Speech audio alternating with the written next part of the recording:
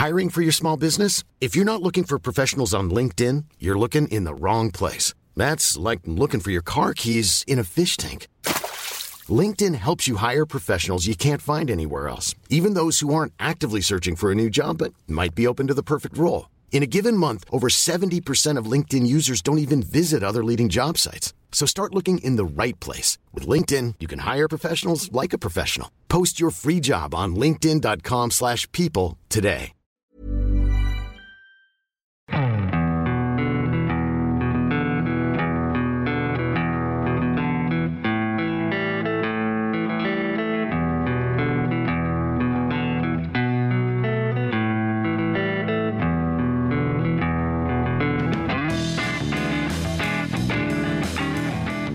Hello and welcome to the Second Tier Podcast. I'm Ryan Dilks and I'm joined by the Guy Fawkes to my Guy Moosey.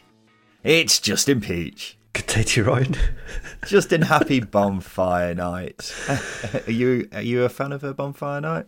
I'm not. I have an anxious dog that hates fireworks, so that makes me anxious, makes me angry, irrationally angry at the thought of loud bangs going off in nearby gardens. I think it should be illegal, for being honest with you, fireworks. Wow. I've got a 9-month-old puppy. Is he 9 months? No, he's even younger than that. 7 months. And he does not care. We've had a couple of fireworks over the past couple of days. Does not give a shit. He is just completely brazen to it. Look at you, because it is an ordeal for everybody. So I feel for everyone who has a anxious dog who hates fireworks. We will come together and we will submit a thing for Parliament and we will get them banned for everybody. We'll ruin everybody's weekend. Well, good luck with that. Justin, as everyone knows, you infamously always start every podcast with a good day. Yeah. And I was at a petrol station near Leicester the other day, and after I just paid for my petrol, the bloke after me walked up to the counter and unironically said, "Good day." Wow. And you're starting a trend is my conclusion of that. It's catching on. I think everyone should greet everybody with a good day, because a hi, hello, they're all a bit bland. They don't really fill you with much happiness and that's joy. True. That's true, isn't it? Because you walk up to a normal person. Hello doesn't inspire anything. No. Hi doesn't inspire anything. Good day makes you look sophisticated. Looks like you're from the medieval times. Yeah, and you can say it with some aplomb. You can say it with some enthusiasm, and at no point does it sound creepy or weird. You go, "Good day," and that's someone with a lot of energy. But you go, "Hi." That sounded like you were ending a conversation after making a valid point, the way you just said "good day" then. It's a flexible phrase. That's what we're getting here. You can't make a point and then say hi, hello, can you? But you can say "good day" and then walk off into the sunset, and then you look like an absolute boss. There you go. Ladies and gentlemen, I implore you to introduce "good day" into your lives. Let's see how it goes, shall we? Welcome to the #1 Championship podcast, the Second Tier. Thank you for joining us wherever you are. Yes, plenty for us to talk about in the Championship over the past weekend. Of course, a huge game at the King Power Stadium. We'll talk about that very shortly. Talk about Millwall, because their new manager is seemingly imminent, so more on that very shortly. And just the rest of the Championship games from the weekend. We had 6 draws, which isn't ideal for Justin and I to have anything particularly interesting to say on those games, but we'll find a way, I can tell you that. I was having a look at the last 2 game weeks, and there was 1 draw in each of those game weeks. So for us to have 6 in this one is quite remarkable. Like bloody buses.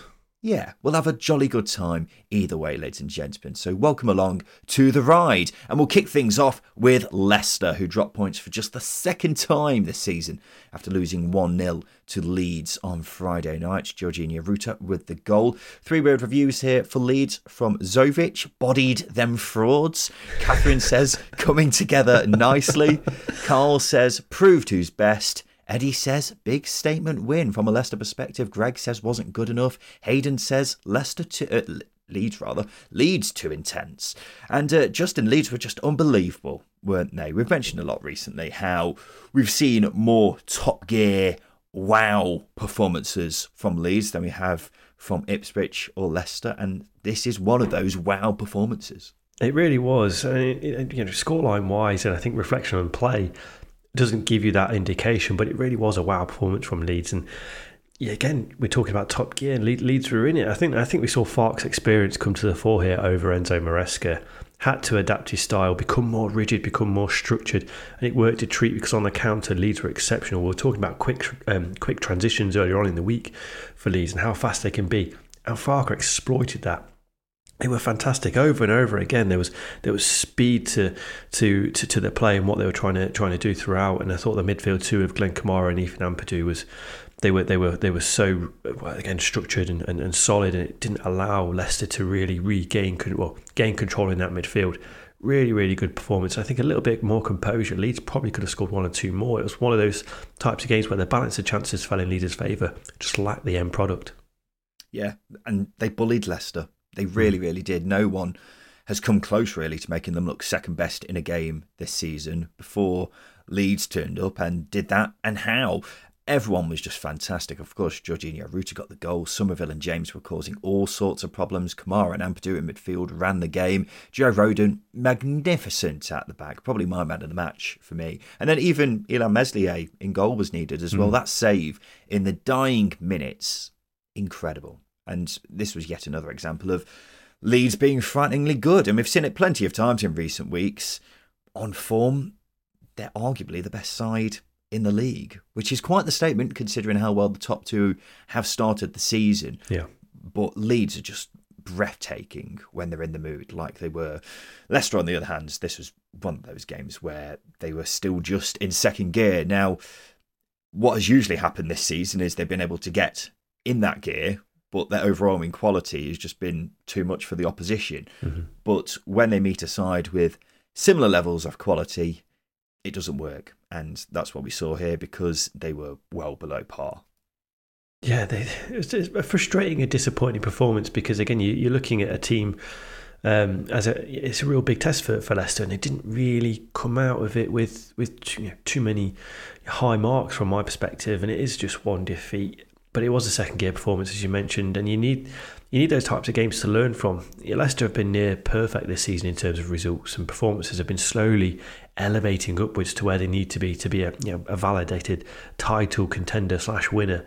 You've got to take a punch sometimes, and that's how it is. But for me, this was a real test, and they failed the first real test of the season. No disrespect to any other teams they've faced so far, but talking about Daniel Farke getting one over Maresca, and he did, and Leicester rarely threatened throughout the game. That Mavididi hit the bar from distance. Kennedy reward the shot or header save from Ilhan Meslier towards the end of the game, and that was about it. Didn't create enough chances on the balance of possession, and Leeds were very comfortable out of possession. That's more of a damning statement towards Leicester. Well, prior to this result, I think everyone was coming to the conclusion that Leicester will quite easily get promoted, even if we're just a quarter of the way through the season. So how much has this result upset the apple cart, Justin? Has the apple cart been slightly nudged? Is it wobbling? Or has one of its wheels come off, leaving apples everywhere? What do you think? I think it's more of, when you get a trolley at the supermarket and the wheel's jammed and it's really bloody annoying because you're trying to get a nice push on it and it just keeps snagging a little bit and it's a bit bumpy. I think that's all it is. It's just a little bit of a bumpy cart they've got at the moment. I think once they fix those issues that they faced against Leeds, they will go again. It's all about learning from the disappointments that they've had. You're not going to come up against a team like Leeds too often this season, are you? You're going to come up against them twice. So judging by that logic, it's 3 defeats all season. It's not bad, is it? Yeah, they're still going to romp the league based on the maths of what we had. But on a more serious note, I think if you ask me that same question after the next game, seeing how they react, then we'll be able to have a decent assessment of it. It's all about reaction, and that going into that next game next week, that's where they've got to come up. Yeah, I'm not even sure if it's a snag on the trolley, to be honest, Justin. I would still be very surprised if Leicester didn't win the league at a canter. I think something would have to go horrendously wrong from a Leicester perspective for them to not finish first. Their quality just shines through so often, and 95% of championship teams simply can't match it. Yeah. So you've got Leeds, on the other hand, who are obviously relying on several other teams doing their favours to stop that from happening, which I just don't think is too realistic as things stand. Ipswich are the one, aren't they? If Leeds were armed with a sniper right now, they'd have much more chance hitting a tractor than a fox. Didn't know where I was going with that analogy when I started it, but in summary, if they're going to catch anyone, it's going to be Ipswich, isn't it? Well, obviously, yes, but I still wouldn't rule out Leeds somehow catching up with Leicester because we've seen the quality that they've got. It's just about generating consistency in those games where, like the Sheffield Wednesday game, like the was it the Rotherham game as well, where they just weren't quite at it, and they get 11 punished. points behind already. That's a lot of ground to make up into. It's a lot of ground to make up, but we're only a quarter of the way through the season. We've still got a lot of games left to play. But you're asking, you're asking Leicester to drop a lot of points, considering they've only dropped 6 points all season, and Leeds to essentially win virtually every game in that time, which just doesn't seem like that's realistic. It's probably not realistic, but this is what I mean. I think Leeds have got the quality to do it, and they've got the manager who's got the experience of doing it. So why not? Again, this could be a spark of a bad turn in form for Leicester. You can't rule anything out. They've not drawn games, not had a run of games where they've drawn, and I think Leeds have just set a blueprint on how to play against Leicester City, which might make games coming up a little bit more uncomfortable because there are plenty of teams in the division that will look at this game and go, right, okay, that's a smart move there, Daniel Farke. I'll copy and paste that one, and then get results. There's a lot of if, buts and maybes, certainly, but that's the Championship. I'm not sure about that myself. As I keep saying, the big obstacle for Leeds is just going to be consistent because assuming Ipswich beat Rotherham on Tuesday night, that'll open up a 10-point gap, which is huge at this stage in the season. And I mean, we talk about how many points Leicester have dropped so far. Ipswich have only dropped 7 points this season themselves. So I'm sure Ipswich will have the odd dip or two over the course of the season, but I don't think there'll be a massive drop-off. So whoever they're going to catch, Leeds need to produce some mad consistency for the remainder of the season. And by that, I mean this Leicester performance, essentially, week in, week out, over several games in a row. They can't afford many results like losing to Stoke a couple of weeks ago. So that's what they've got to do. And it's a big task, but if they want to stand any chance of getting in the top two, that's what they're going to have to do because the consistency of this current top two is just frighteningly good. So that it's a high standard that is being set by them, and Leeds have to match it, or better it in this case. A 93rd minute winner from Ryan Fraser saw Southampton win 1-0 away at Millwall. Westie's 3-word review: patient, pressure, success. And there were great limbs here from the travelling Southampton supporters, which included James Beattie. How about that, eh? I would like to see more former players celebrating in away ends, Justin. Yeah, we do need to see more of it. I think I'm trying to think off the top of my head now if we have had any previously. Certainly probably has been, but James Beattie was a surprise because he's quite a renowned coach within the EFL structure. I know he was at Wigan. He's not there anymore, is he? But he was at Wigan this time last year. He's at Birmingham as well, wasn't he? Birmingham. Yeah, the Gary Monk. Leeds as well, I think. Yeah. So he's solidified EFL coach, and he's seen in the away end. He's got to love it. It's incredible. Yeah. I just think drafting a random former player every away game, and then it's just a case of spot the player in the crowd, and then go, oh look, it's him. Like get Marek Saganowski in there or something like that. Just any former Southampton player. Yeah, just really mix it up each week. I'd love to see that. 17 points from a possible 21 for Southampton. Now they remain fourth, and I tell you what, Justin, just talking about Leeds potentially crashing the promotion party. Don't underestimate Southampton. They could quite easily sneak in the back door if you don't keep it locked. Yeah. It's always good to sneak in the back door, isn't it? And it certainly could. It was another good display. It was a display that, again, it's a roll your sleeves up, grind it out sort of one, because they dominated possession, obviously. I'm going to go back to it, but they just like that cutting edge we spoke about so long ago. They had a lot of chances, they didn't take them. But again, the key thing here is they kept going and they kept Millwall at arm's length, which is a big thing. And another thing that impressed me is Russell Martin making those small tactical changes within games to get more out of his side when they're not quite at the races. And you got players coming on off the bench making impacts, like Ryan Fraser scoring another last-minute winner. Yeah, as far as super subs go, he's up there, isn't he? So yeah, it's another fantastic, well, not fantastic, but a good display, a good away display. A tough place to go. It's a clean sheet, and it's confidence all round.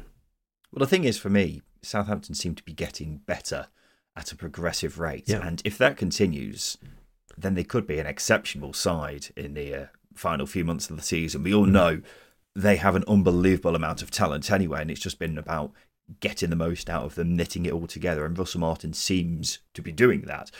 they're getting more and more solid at the back. I mean, Millwall was only their second clean sheet since March. So they're definitely making a lot of progress in that respect. I think Taylor Harwood-Bellis coming in has really solidified things there. The Mercedes defender. There's only 1 point behind Leeds as well. So as long as they stay within touching distance of them, anything's possible. It's kind of like them riding in Leeds' slipstream.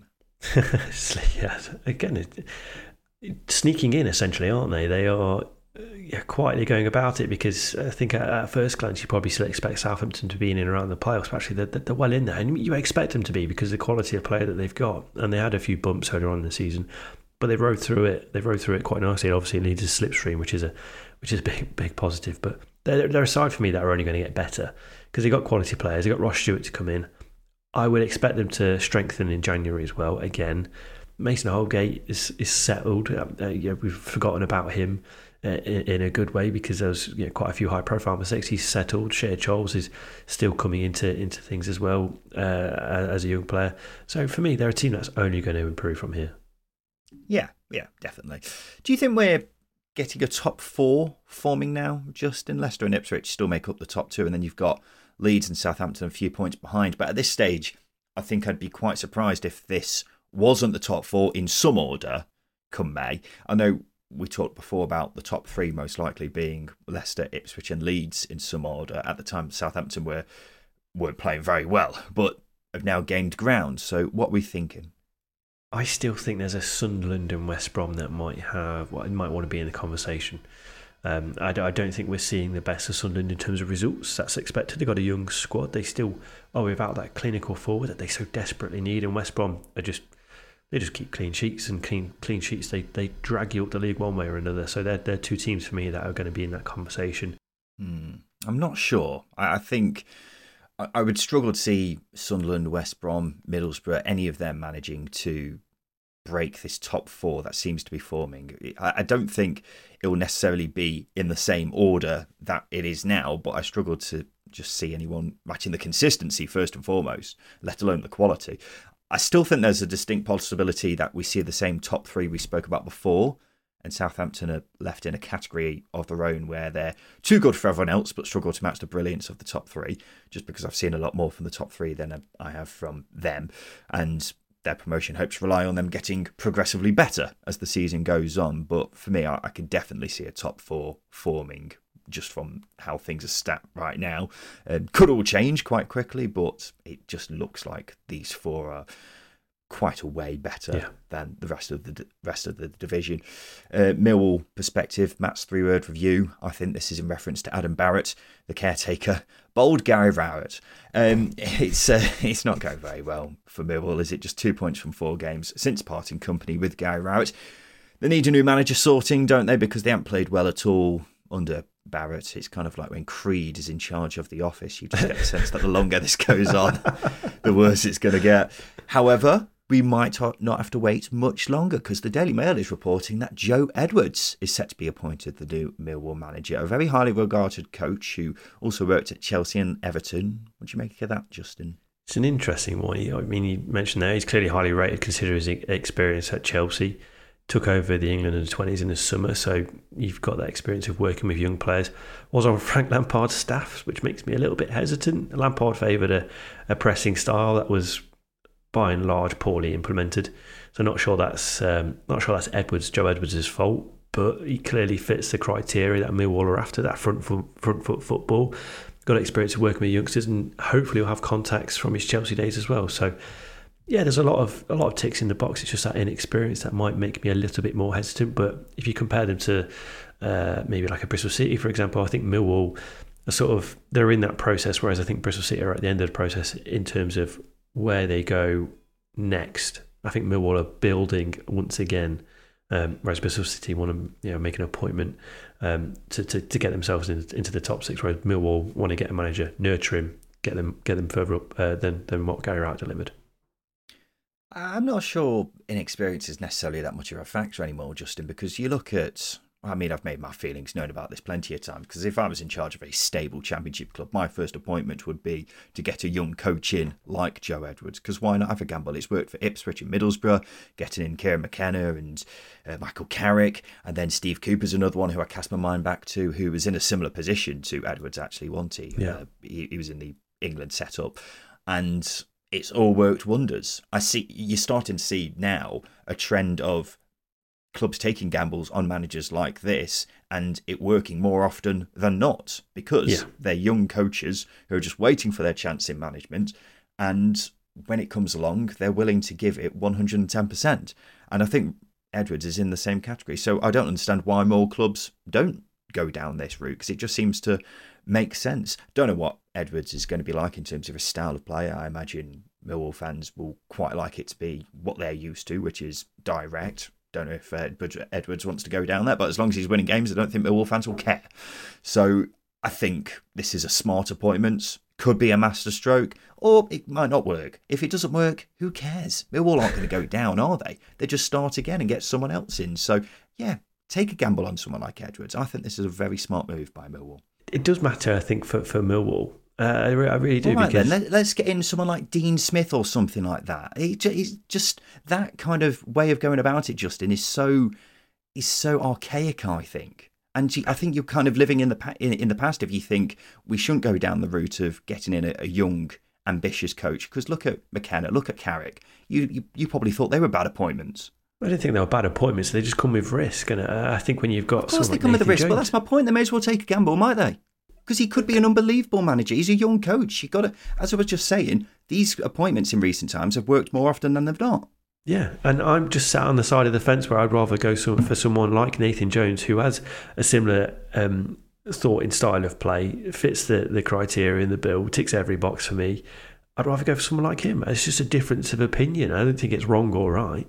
Yeah, but if you went down your route, then we'd just be appointing the same managers all the time, like your Gary Rowett's, your Nathan Joneses, your Dean Smiths, those kind of guys. I don't think so. It sounds like it, because you'd never take a risk on a young coach, and we'd just be stuck with the same managers in the same cycle. No, that's not necessarily true. Again, I think there are times there are times to take a risk, and there are times there aren't. I don't think Millwall need to. Unbelievable. All the evidence about taking risks on young managers, and you're still sticking with, we should get someone in like Gary Rowett. Obviously, they won't get in Gary Rowett because they've just sacked him, well, departed company with him rather. But Kieran McKenna, Michael Carrick, and you still think that's not the way to go down. I can't believe it. Anyway, let's move on to the Sunday afternoon game, which finished Norwich 1, Blackburn 3. Norwich were down to 2-0 down after 15 minutes, and the boos when that second goal went in were deafening. Plenty of chants from Norwich fans as well. Stuart Webber, get out of my club, you're getting sacked in the morning. I couldn't really tell whether it was Norwich fans or Blackburn fans, but I wouldn't be surprised at this point if it was Norwich fans. 1 point from 6 games, and I think this is probably the end for David Wagner, isn't it? It probably should be, but again, you've got to feel for the guy because he's been given a daft hand, and you've got nobody from the club stepping up and making any comments, because I mentioned it in midweek. Who's running the football club? I made the joke about David Wagner being unsackable because there's nobody in charge of the football club. I know Sky alluded to it. Neil Adams is there as a technical director, but is he going to make a decision on the future of the next manager? I don't know. I think your best bet is to get in a caretaker and let them see through this weird phase they're going to be in, because it's clearly not working. The players, it feels like they've not down tools, but they're not working as hard as they could be out of possession.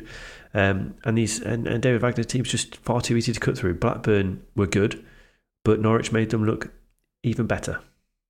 I think you're absolutely spot on there, Justin. Norwich are just an absolute shambles at the back, and it's somehow seemingly getting worse. I thought the first goal from a Blackburn perspective was really good, but it was just so easy at the same time. And this is why a change has got to be made, because 1 point from 6 games, this has got to be the end of the David Wagner era. It's getting into the Gareth Ainsworth territory of how hasn't he been sacked yet, because it's getting worse and worse. There doesn't seem to be any sign that things are going to turn. And even though there's no one in charge of the club now from a sporting director point of view, well, Stuart Webber is, but I'd be surprised if he made any massive decisions. He might have to make a massive decision because this is just so blatantly obvious that a change is needed. It needs to be done. And like I said, I think your best bet is to employ a caretaker, because it's just not working under David Wagner for whatever reason. I do think personnel-wise there's a massive imbalance, because Kenny McLean isn't your ball-winning midfielder. He's someone you play through. Gabriel Sara is your playmaker. There's not a lot of steel in this midfield, and obviously from a personnel point of view, there's not a lot of depth in defence either. There's a lot of issues that needed to be addressed in the summer, and it wasn't. Unfortunately, that goes to Stuart Webber for whatever reason. Again, didn't happen. It's just a really bizarre situation Norwich have found themselves in. We've mentioned it so many times. You mentioned it so many times. We're banging the same drum. Club needed a reset in the summer. Got a bit of flirted with one, and that was it. And unfortunately, David Wagner's now leading a team that he's just not capable of leading, unfortunately. Yeah, he doesn't know how to get the best out of it, and he's thankful. He's lucky, really, that he's got Gabriel Sara, because if he didn't have him, I don't know where Norwich would be this season. I'm not sure they would have even had that good start to the season that they had, which feels like a long, long time ago now, doesn't it? Even though it was just a matter of weeks ago. So yeah, a change has got to be made. I've made my thoughts known about David Wagner plenty of times. I think a change should be made in the summer, to be quite honest. So now we're at this stage where things are looking really, really bad for Norwich, and if a change isn't made, they could be dragged into a relegation battle. And I think I agree with you. It's at the stage now where you're best off just sticking with a caretaker for the foreseeable and waiting until Ben Napper comes in, the new sporting director, and then make an appointment then, because right now it's just spiralling out of control, isn't it? Let's talk Blackburn though. Let's give them some credit, because Sammy Szmodic scored twice, and he is having a brilliant season, isn't he? 9 goals, now joint top goal scorer in the league. He only managed 11 goals over the previous 2 championship seasons, so he is having a storming season, isn't he? Yeah, he's been brilliant. He's got 9 in 15 now and 2 assists. It's obviously a fantastic return, but his work rate and his movement now are exceptional. I think this is the crazy thing, he could be more clinical. He has missed some big chances throughout this season, and I know it's a bit of a critique in what we're trying to do is trying to praise him, but I think it just speaks to the volume of chances that Blackburn are creating, and also the improvement that Sammy Szmodic has had in front of goal this season. He scored some spectacular goals last season, but a lot of his goals this year have been, sort of shimmying off to the left and coming inside and sliding into the far right corner. And that sort of movement, that repetition, quite ironically, is something that Timo Pukki scored a lot of goals doing. I'm not trying to compare them, but it's just that quality of movement is so important. And you've got creative players like Andrew Moran in the team. Tyrese Dolan was on fire in this game as well, really active. He's going to get chances. And he's taken them. And it's a key thing. He's a pivotal cog in this team that I rate much more higher than last season. Yeah, and they've had plenty of injuries as well of Blackburn, so Szmodic has had to be a bit flexible with where he's playing. Sometimes he's playing in midfield, sometimes he's playing up front, sometimes he's kind of a fluid false 9. Yeah. But wherever it is, he's just been playing out of his skin this season, and that's why Blackburn are just so frighteningly good going forward. Still a bit leaky at the back, but going forwards they have been irresistible at times this season. Justin, let's take a quick break. After that we'll talk about Bristol City and their first win since sacking Nigel Pearson, as well as Martí Cifuentes' first game in charge of QPR.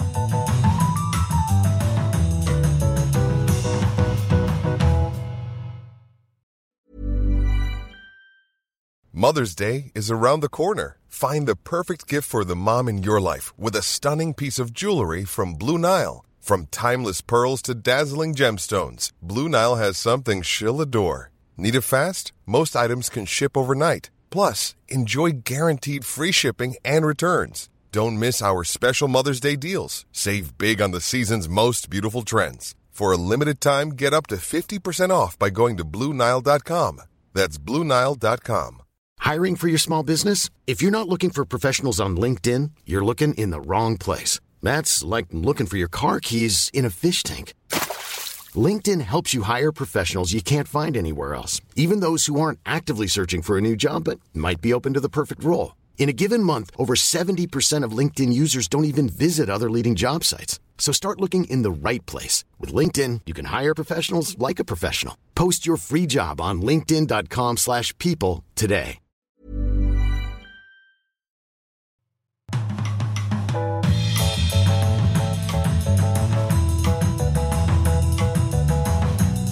Welcome back to the Second Tier podcast. Bristol City won their first game since sacking Nigel Pearson. They beat Sheffield Wednesday 1-0. Aaron's three-word review for Wednesday. Referees are useless. And I assume what he's referring to there is Wednesday going down to 10 men for two-thirds of the game after Barry Bownen was given a straight red. I can't make my mind up on this one, Justin. It seems to be quite a divisive decision on social media as well. Do you think it was a red? I don't think it was. You've got two players there. You've got the goalkeeper, firstly, in a good position to stop the shot, and then you've got the defender who's covering as well. It's a cynical trip. You're definitely yellow carded. Whether or not it's in the box or outside the box is another debate, but it's certainly not a red from me. It's not a clear and obvious opportunity, which is what it comes down to. I think the rules change every day, but yeah, definitely not a red. I think the referee will be disappointed in that decision. I'll be honest. I'm not sure I agree. I'm struggling to 100% make my mind upon it, but I think it's more of a red than not a red. What? And I think that's because he was sent off for denying a clear goal-scoring opportunity. And why wasn't it? He was because he had two players there. The goalkeeper and the defender to beat. Well, the goalkeeper is the goalkeeper, so it's one-on-one. But then the defender, for some reason, was behind the goalkeeper. And is he really going to affect things that much? I think he's made the target smaller. That's what it is. Sure it's not clear and obvious. Yeah, I'm not sure he has. I'm not sure I agree with that at all, Justin. I think by the letter of the law, it's probably the right call. I didn't think it was a penalty, by the way. I thought it was outside the box, but I think it probably was the right decision to send him off for that. Just Bristol City's third win in 8, so a good 3 points for them under caretaker boss Curtis Fleming. Rumours continue to circulate around who the potential new manager could be. And have you seen the odds on who the favourite is with the bookies, Justin? You're just throwing that little spark in there, aren't you? Because you know what's going to come next. Yep. It's your friend and mine, old Frankie Lampard. And Justin, you're a big fan of his, aren't you? Oh, love him. He's my favourite gaffer in history of football. Of course, dear listeners, that is sarcasm through the grit of my teeth. I dislike Lampard as a manager so much, simply because he's not very good. Worst thing is he's not learned from any of his mistakes. Isolates players he doesn't want. Style of play that is heavily reliant on quality individuals is it's just not sustainable. And if he gets you into the playoff final, he will not start a fucking striker. As you can tell, Justin is still quite bitter about a certain playoff final from Frank Lampard's Derby County days. If he does come in, at least we'd get to be on watch for any Lampard-isms, like, if only we sold a lad for 25 million in the summer so I can have some money to spend. No, but seriously, where's the Alex Scott money? That kind of thing is what I'm thinking.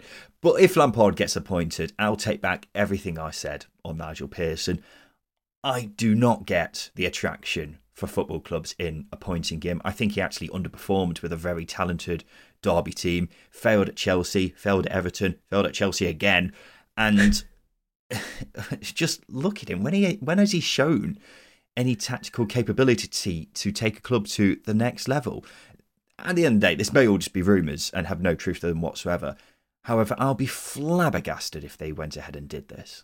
Flabbergasted, disappointed, angry. I'll be at the picket lines with Bristol City fans because I do not want to talk about Frank Lampard on this podcast as a manager.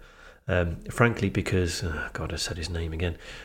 Mainly because it would just drive me insane. If I'm being honest with you, Ryan, he's not a good manager at all. He's not a good manager. I know it's quite easy for us to say it as these armchair podcasters, content creators, but the evidence stacks way against him.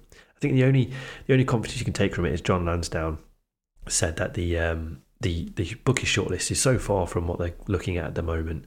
But again, I don't know. I just feel like it might happen. Yeah. I can tell you're frustrated, Justin. Hopefully it doesn't happen, but I would be very, very disappointed if Bristol City went down this route. A decent showing by Sheffield Wednesday, despite being down to 10 men. I saw a video of the Wednesday fans chanting Danny Rule's name after the game. So on the pitch, the fans seem happier than they were. What about off the pitch? I hear you say. Well, reports this Sunday morning say Dejphon Chansiri has no plans to sell Sheffield Wednesday, even if they go straight back down. It comes after he told the fans to fund the £2 million the club needed to pay HMRC and wages. This was eventually paid by Chansiri, even though he said he was not putting any more money into the club. And the thing I can't get my head around is, what is Chansiri getting out of this to make him not want to sell? I genuinely do not understand it at all. He's a weird guy. He's just a weird guy, isn't he? Sell the club. Clearly Just doesn't gets make you off happy. on, you know, fans telling him that he's a knobhead. Yeah, why keep something in your life that you clearly dislike and hate? It's just so toxic, Dave Chansiri. You might be a happier human being if you sold the football club and got rid of this clear burden. You save so much time as well, because you have a paddy every 4 or 5 weeks and tell us your life story and these ridiculous statements that are not in any way accurate. He's just an odd chap and quite clearly shouldn't be a football owner. Yeah, well, he shouldn't be, and I don't get why he wants to continue being one. He's bleeding money and having to put in millions each month to keep things running, and he's not getting anything in return. No. So is he just genuinely doing it because he loves the club? Because the club certainly doesn't love him. And I just assumed when he put out that ridiculous statement last month about him not putting any more money into the club, that was the beginning of the end of Chansiri's reign, but apparently not. And it seems ridiculous that you want to hang around when the fans clearly don't want him there. Yeah, that's what I mean. It's just such a unique and odd scenario. And he will quite obviously, well, not quite obviously, I think in my opinion, will go down as one of the worst owners we've seen in Championship history that hasn't plunged the club into administration. Because it's just, there's just no love there. There's no love, there's no interest. The fans don't like you don't like the fans. What is the point in all of this? And I think that's a question that only Chansiri can answer. What is the point? You're not making any money. Where are we going? Nowhere. Well, he'll say it's because he loves the club. No, but doesn't. Does he? No. Why would he? If he loved the club, he'd bloody move to Sheffield and follow it, every week. But he doesn't. He arrives every now and then, rarely speaks to the media, and releases ridiculous Justin, I think he speaks to the media too much, if I'm quite honest, because that's one of the big issues here. I think if he genuinely does love the club like he claims to do, just sell, because that's what will be the best for him and the club, because Wednesday can't progress until Chansiri's gone, and we're not going to get anywhere until a change happens. In a huge game at the bottom of the table, Rotherham and QPR drew 1-1 in Marty Cifuentes' first game in charge of QPR. Kurt's 3-word review for QPR: much improved, promising, mysterious Cifuentes says, finally playing football. It's a result which doesn't really suit either side in the fight to stay up, to be quite honest, and Marty Cifuentes says he wasn't happy with the result. He would have been happy with Elias Chair's goal, I assume, because that was a beauty. It was funny because you had two QPR players screaming at him to pass it, and then he power drives it into the top corner. Beautiful. What do we think of the new QPR, Justin, on this first viewing? Yeah, there was obvious progression. Passing-wise, they were much better. They tried to play. There was more emphasis on being a little bit braver, especially getting into the final third. It looked like there was work done on the training ground to get the team playing forwards. Missed some big chances as well and conceded a poor goal. But I would say the blocks are solid under Cifuentes. I think he'd be content with the performance, but not the result. In terms of, he's only had a few days with the team, so to transition their style of play as heavily as they need to, I think he'd be quite content with where things are going. Similarly with QPR fans, I was content. Be nice to see them progress. Yeah, and he's only been there for 3 or 4 days prior to this, so I don't think we can really judge anything on this game at all, but you can see they have more of a game plan than they did under Gareth Ainsworth, to be fair. Any semblance of a game plan is probably more than what Gareth Ainsworth had to offer. I still have my concerns about the appointment, but this new manager is definitely going to be much better suited to the likes of Elias Chair and Chris Willock, without a doubt, isn't he? So getting a tune out of them has to be the priority, because they're easily the most talented players in this QPR squad, probably some of the most talented players in the bottom 4 or 5 teams in the division. So that would be a very good start, but a lot of work to do to give them a chance of staying up, without a doubt. Birmingham got their first point under Wayne Rooney. They drew 2-2 with Ipswich in what was probably the coupon buster of the weekend.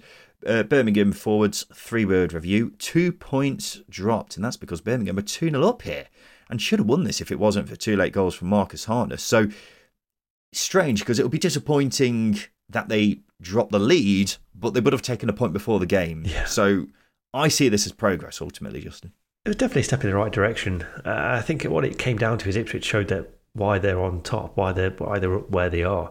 First off was a massive improvement on the first 3 games under Rooney, and definitely we saw Birmingham at their best. They pressed hard, they got players forward and forced Ipswich into a lot of mistakes, but second half just shows you there's a lot of work to do. I think that drop off meant Ipswich smelt blood, took the onus and went with it. One other point I want to make is Jay Stansfield looks like the comedian Carl Porter, you know, the guy who did the slow motion celebration.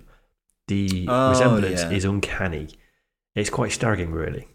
Yeah, I can't really remember who Carl Porter is apart from that one video that was on everyone's timelines for like 2 days, and then I've never heard of him again since. But it's a good shout, Justin. I think Jay Stansfield has been excellent since Rooney's come in. He's been one person who's definitely benefited from this, probably the most actually. So while it's not been a great start for Birmingham in general, Stansfield is definitely someone who is enjoying life under him. One thing I am concerned about is I saw a lot of similarities to Wayne Rooney's Derby, and that similarity in particular that I'm concerned about is them sitting back and inviting pressure after going 2-0 up. Yeah. It had very mixed results at Derby and led to them dropping a lot of points. But look, they've become just the 3rd team to take points off Ipswich this season. So before that, they looked miles off winning a game. So for them to be 2-0 up against one of the best teams in the league is a huge positive. So I think Rooney is finally getting somewhere with Birmingham.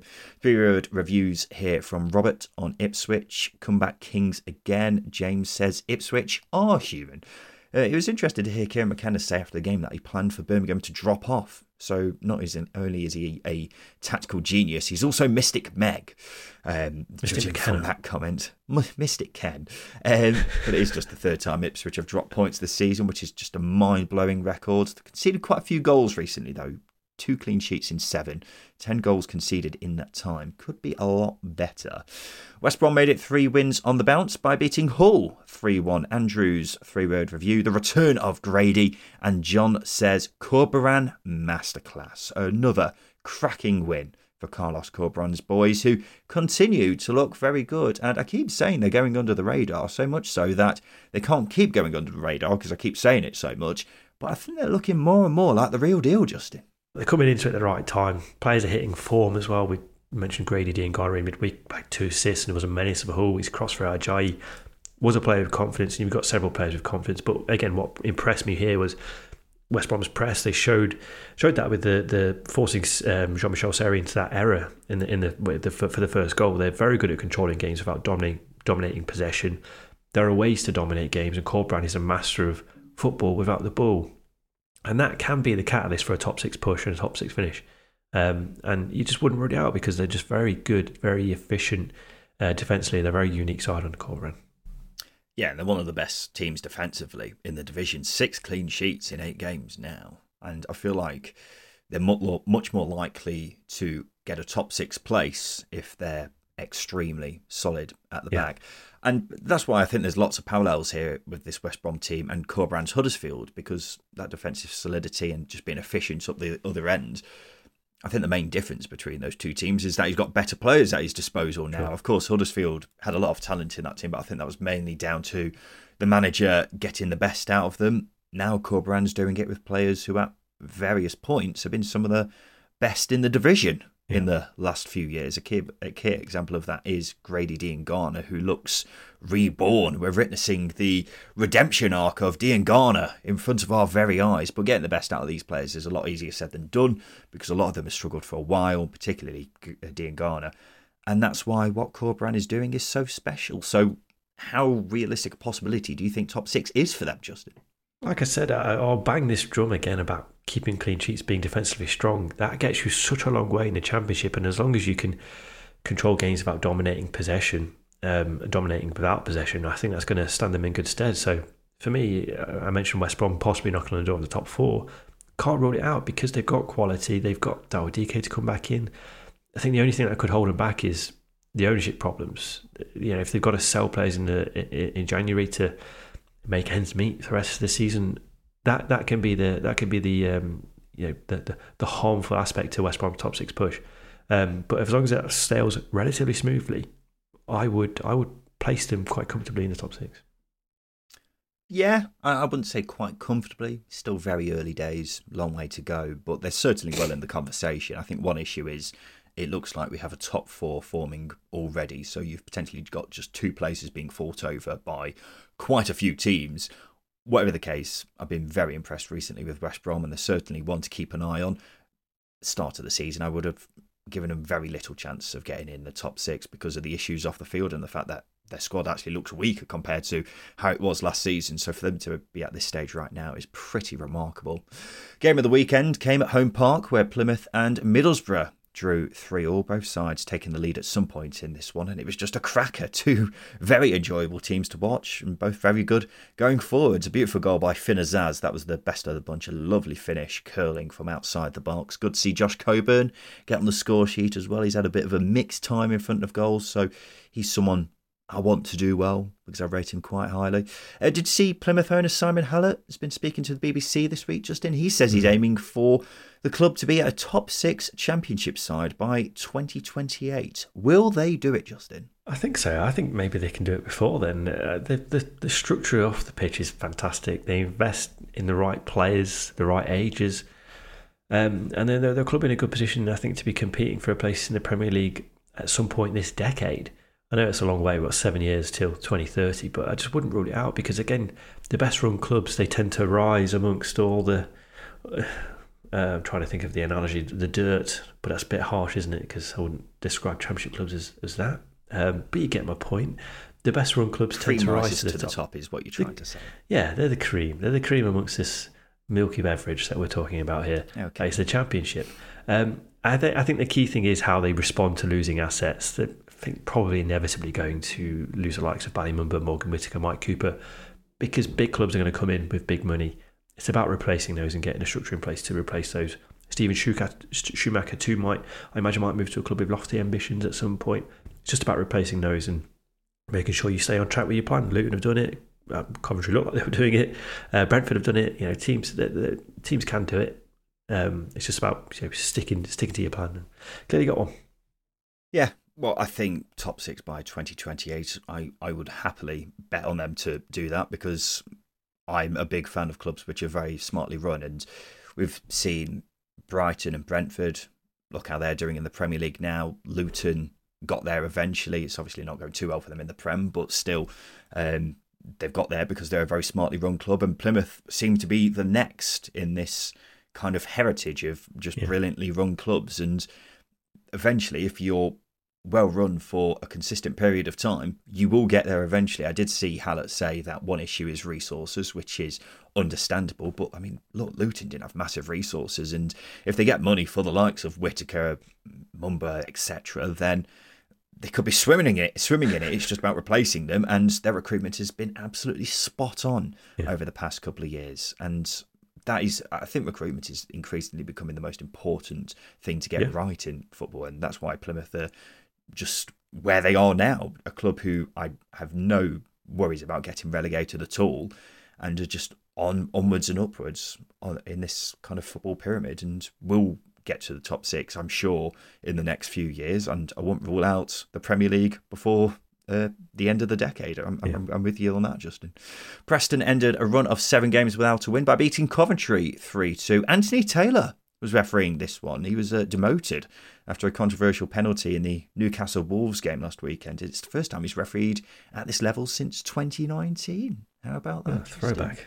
Love it. I don't really have an opinion on it. It's just been demoted. Just thought it was interesting, because Anthony Taylor's probably one of the most recognisable referees in English football now, and here he is dipping down to the Championship. Why not? But it's a much needed result for Preston Ryan Low, isn't it? Justin, you like your big lumpy strikers, don't you? So I assume you're a big fan of the Montenegrin Milutin Zmajic. Absolutely, because he took his goal brilliantly. It was an emphatic header. I know the marking wasn't great, but he's settling in well. He's got 5 goal contributors now in 10 games, which is a decent return for someone who's coming into a new country, came quite late in the window as well. So there are big positives there, and we've been crying out for an effective number 9 in this Preston team, and he's playing dividends because they've got a good player on their hands, or what looks like a good player. So yeah, he's a powerhouse. He's got quality. It's just about getting that consistency out of him, and they're slowly doing it, and obviously getting supply into him as well, which is going to help.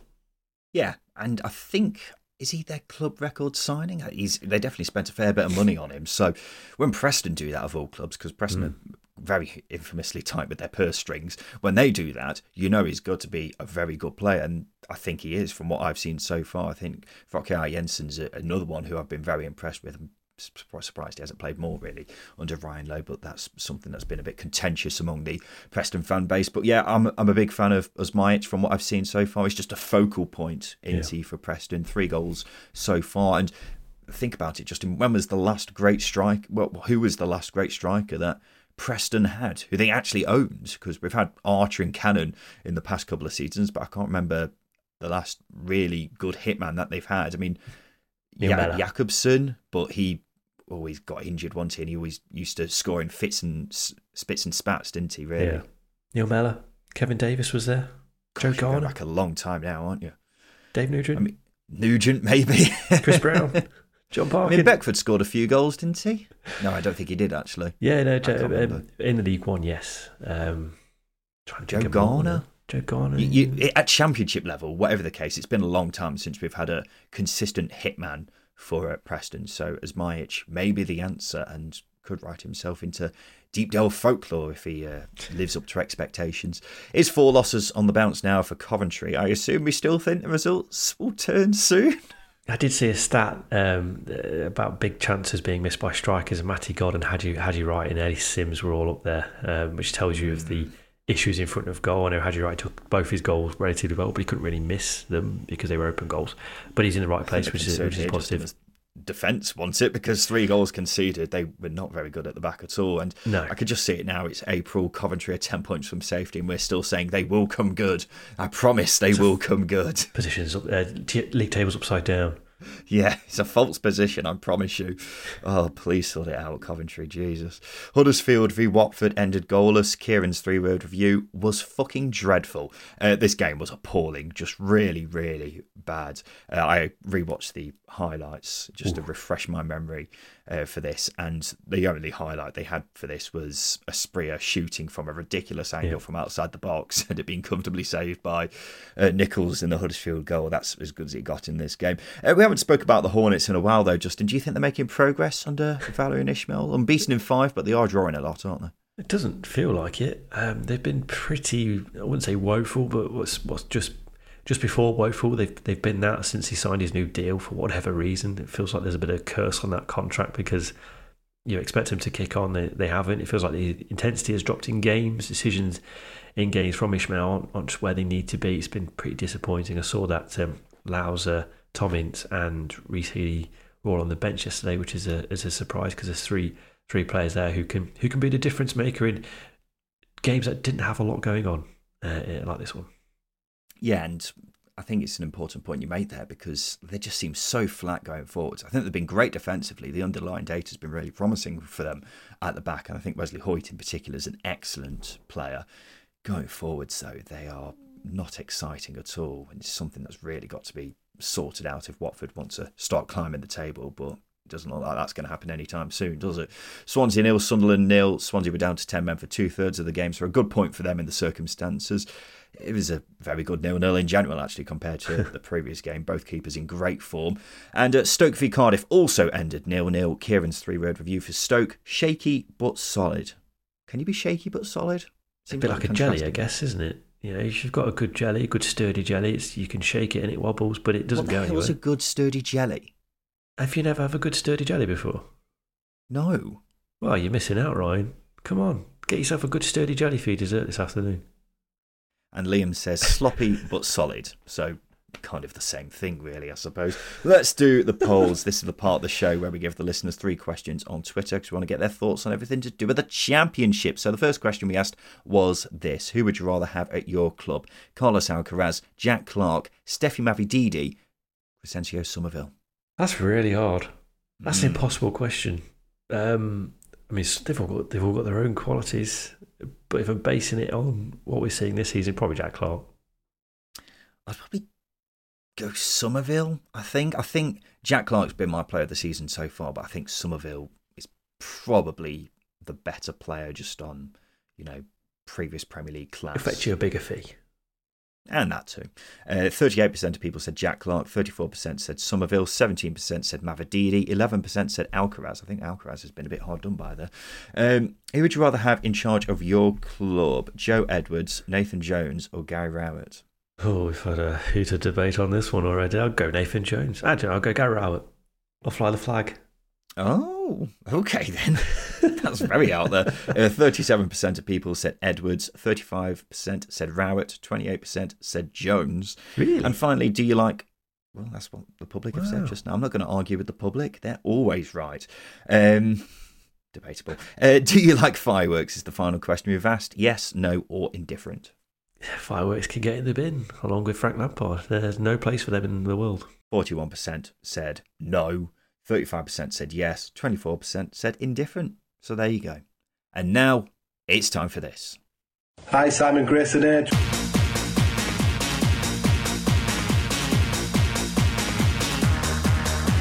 Yes, it's time for Simon Grayson's Hateful Eight. So Justin's going to ask me to name 8 of a certain subject. All I've got to do is name all 8. So, for example, if I were to say name Steve Bruce's last 8 clubs, I would say Villa, that's 1 down, Newcastle, another down. But if I would say Weymouth, I would lose a life. So all I need to do is get all 8 answers without losing all my lives. Justin, how many lives am I getting?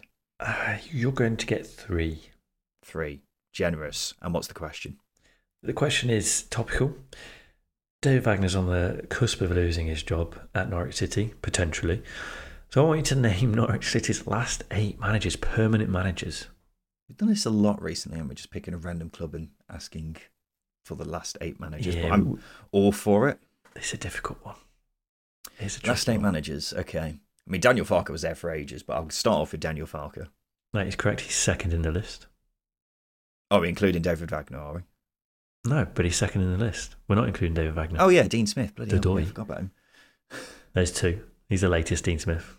Alex Neil. Correct. He's 3rd in the list. He's 3rd. Wow. Yeah. It feels like ages since he was at Norwich. Well, Houghton, I'm guessing, must be on there. Correct. He is 5th in the list. 5th. Ooh. Okay. Who's the bloke, the technical director? Because I think he was in permanent charge, but I can't remember his name. I've said his name today. I know. I'll come back to him.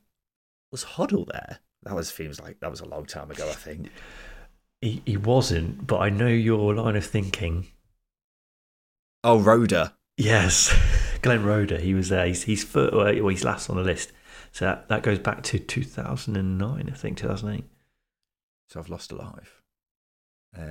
2008, he was there. So Paul Lambert's been in charge since then. Correct. He's just before Houghton, so he's 6th on the list. So you've got 2 remaining. Difficult. I cannot recall what that bloke's name is, the technical director. He wasn't there. Do you want a clue? He sounds like a HR director. No, I'm not sure I'm going to get this. Who was the other one? He was between Rhoda and Lambert, was he? Yeah. Brian Gunn? You've got it. Is that right? Yeah, that's a and shout. Then it's just the last bloke, is it? It's just the last one that I've said today. And if you get him, it's a really good go. I know, but I just cannot remember his name. When you say it, I will kick myself. Yeah, you will. I literally saw him on the telly earlier when I was watching the game. We want to hear the thump of you kicking yourself, by the way. Everybody does. I don't think I'll kick myself that hard. It would just be a disappointed sigh. Go on, Justin, just put me out of my misery. Just say names, because I reckon you could get it if you just say names. Philip Masterson. No, that's incorrect. David Humperdinck. Close, but you're wrong. Donald Copswallop. You got it. Have I? No, unfortunately not. Neil Adams. What was Neil Adams? Such a boring name. HR director. That was a big clue. I would have never got that. That was hard. Yeah, I think I did well there to get 7, to be quite honest. So I'll take 7 because I would have never remembered Neil Adams. That's a good effort. That was a tough Thank list. you. A really tough I list. appreciate it. But there we go, ladies and gentlemen. That's been Simon Grayson Take for Late. This has been the Second Tier Podcast. We'll be back again on Thursday to talk about all the latest news in the Championship. We've got Ipswich v Rotherham as well in midweek, which is a rearranged game from a couple of weeks ago, so we'll talk about that as well, and some previews of next weekend's games too. If you wouldn't mind taking a couple of seconds of your time just to give us a 5-star review on whichever platform you listen to us on, it helps us go a long way to grow as a podcast, and we will be eternally grateful for that. So this has been the Second Tier Podcast. I've been Ryan Dukes. I've been Justin Peach. And a big thank you for listening.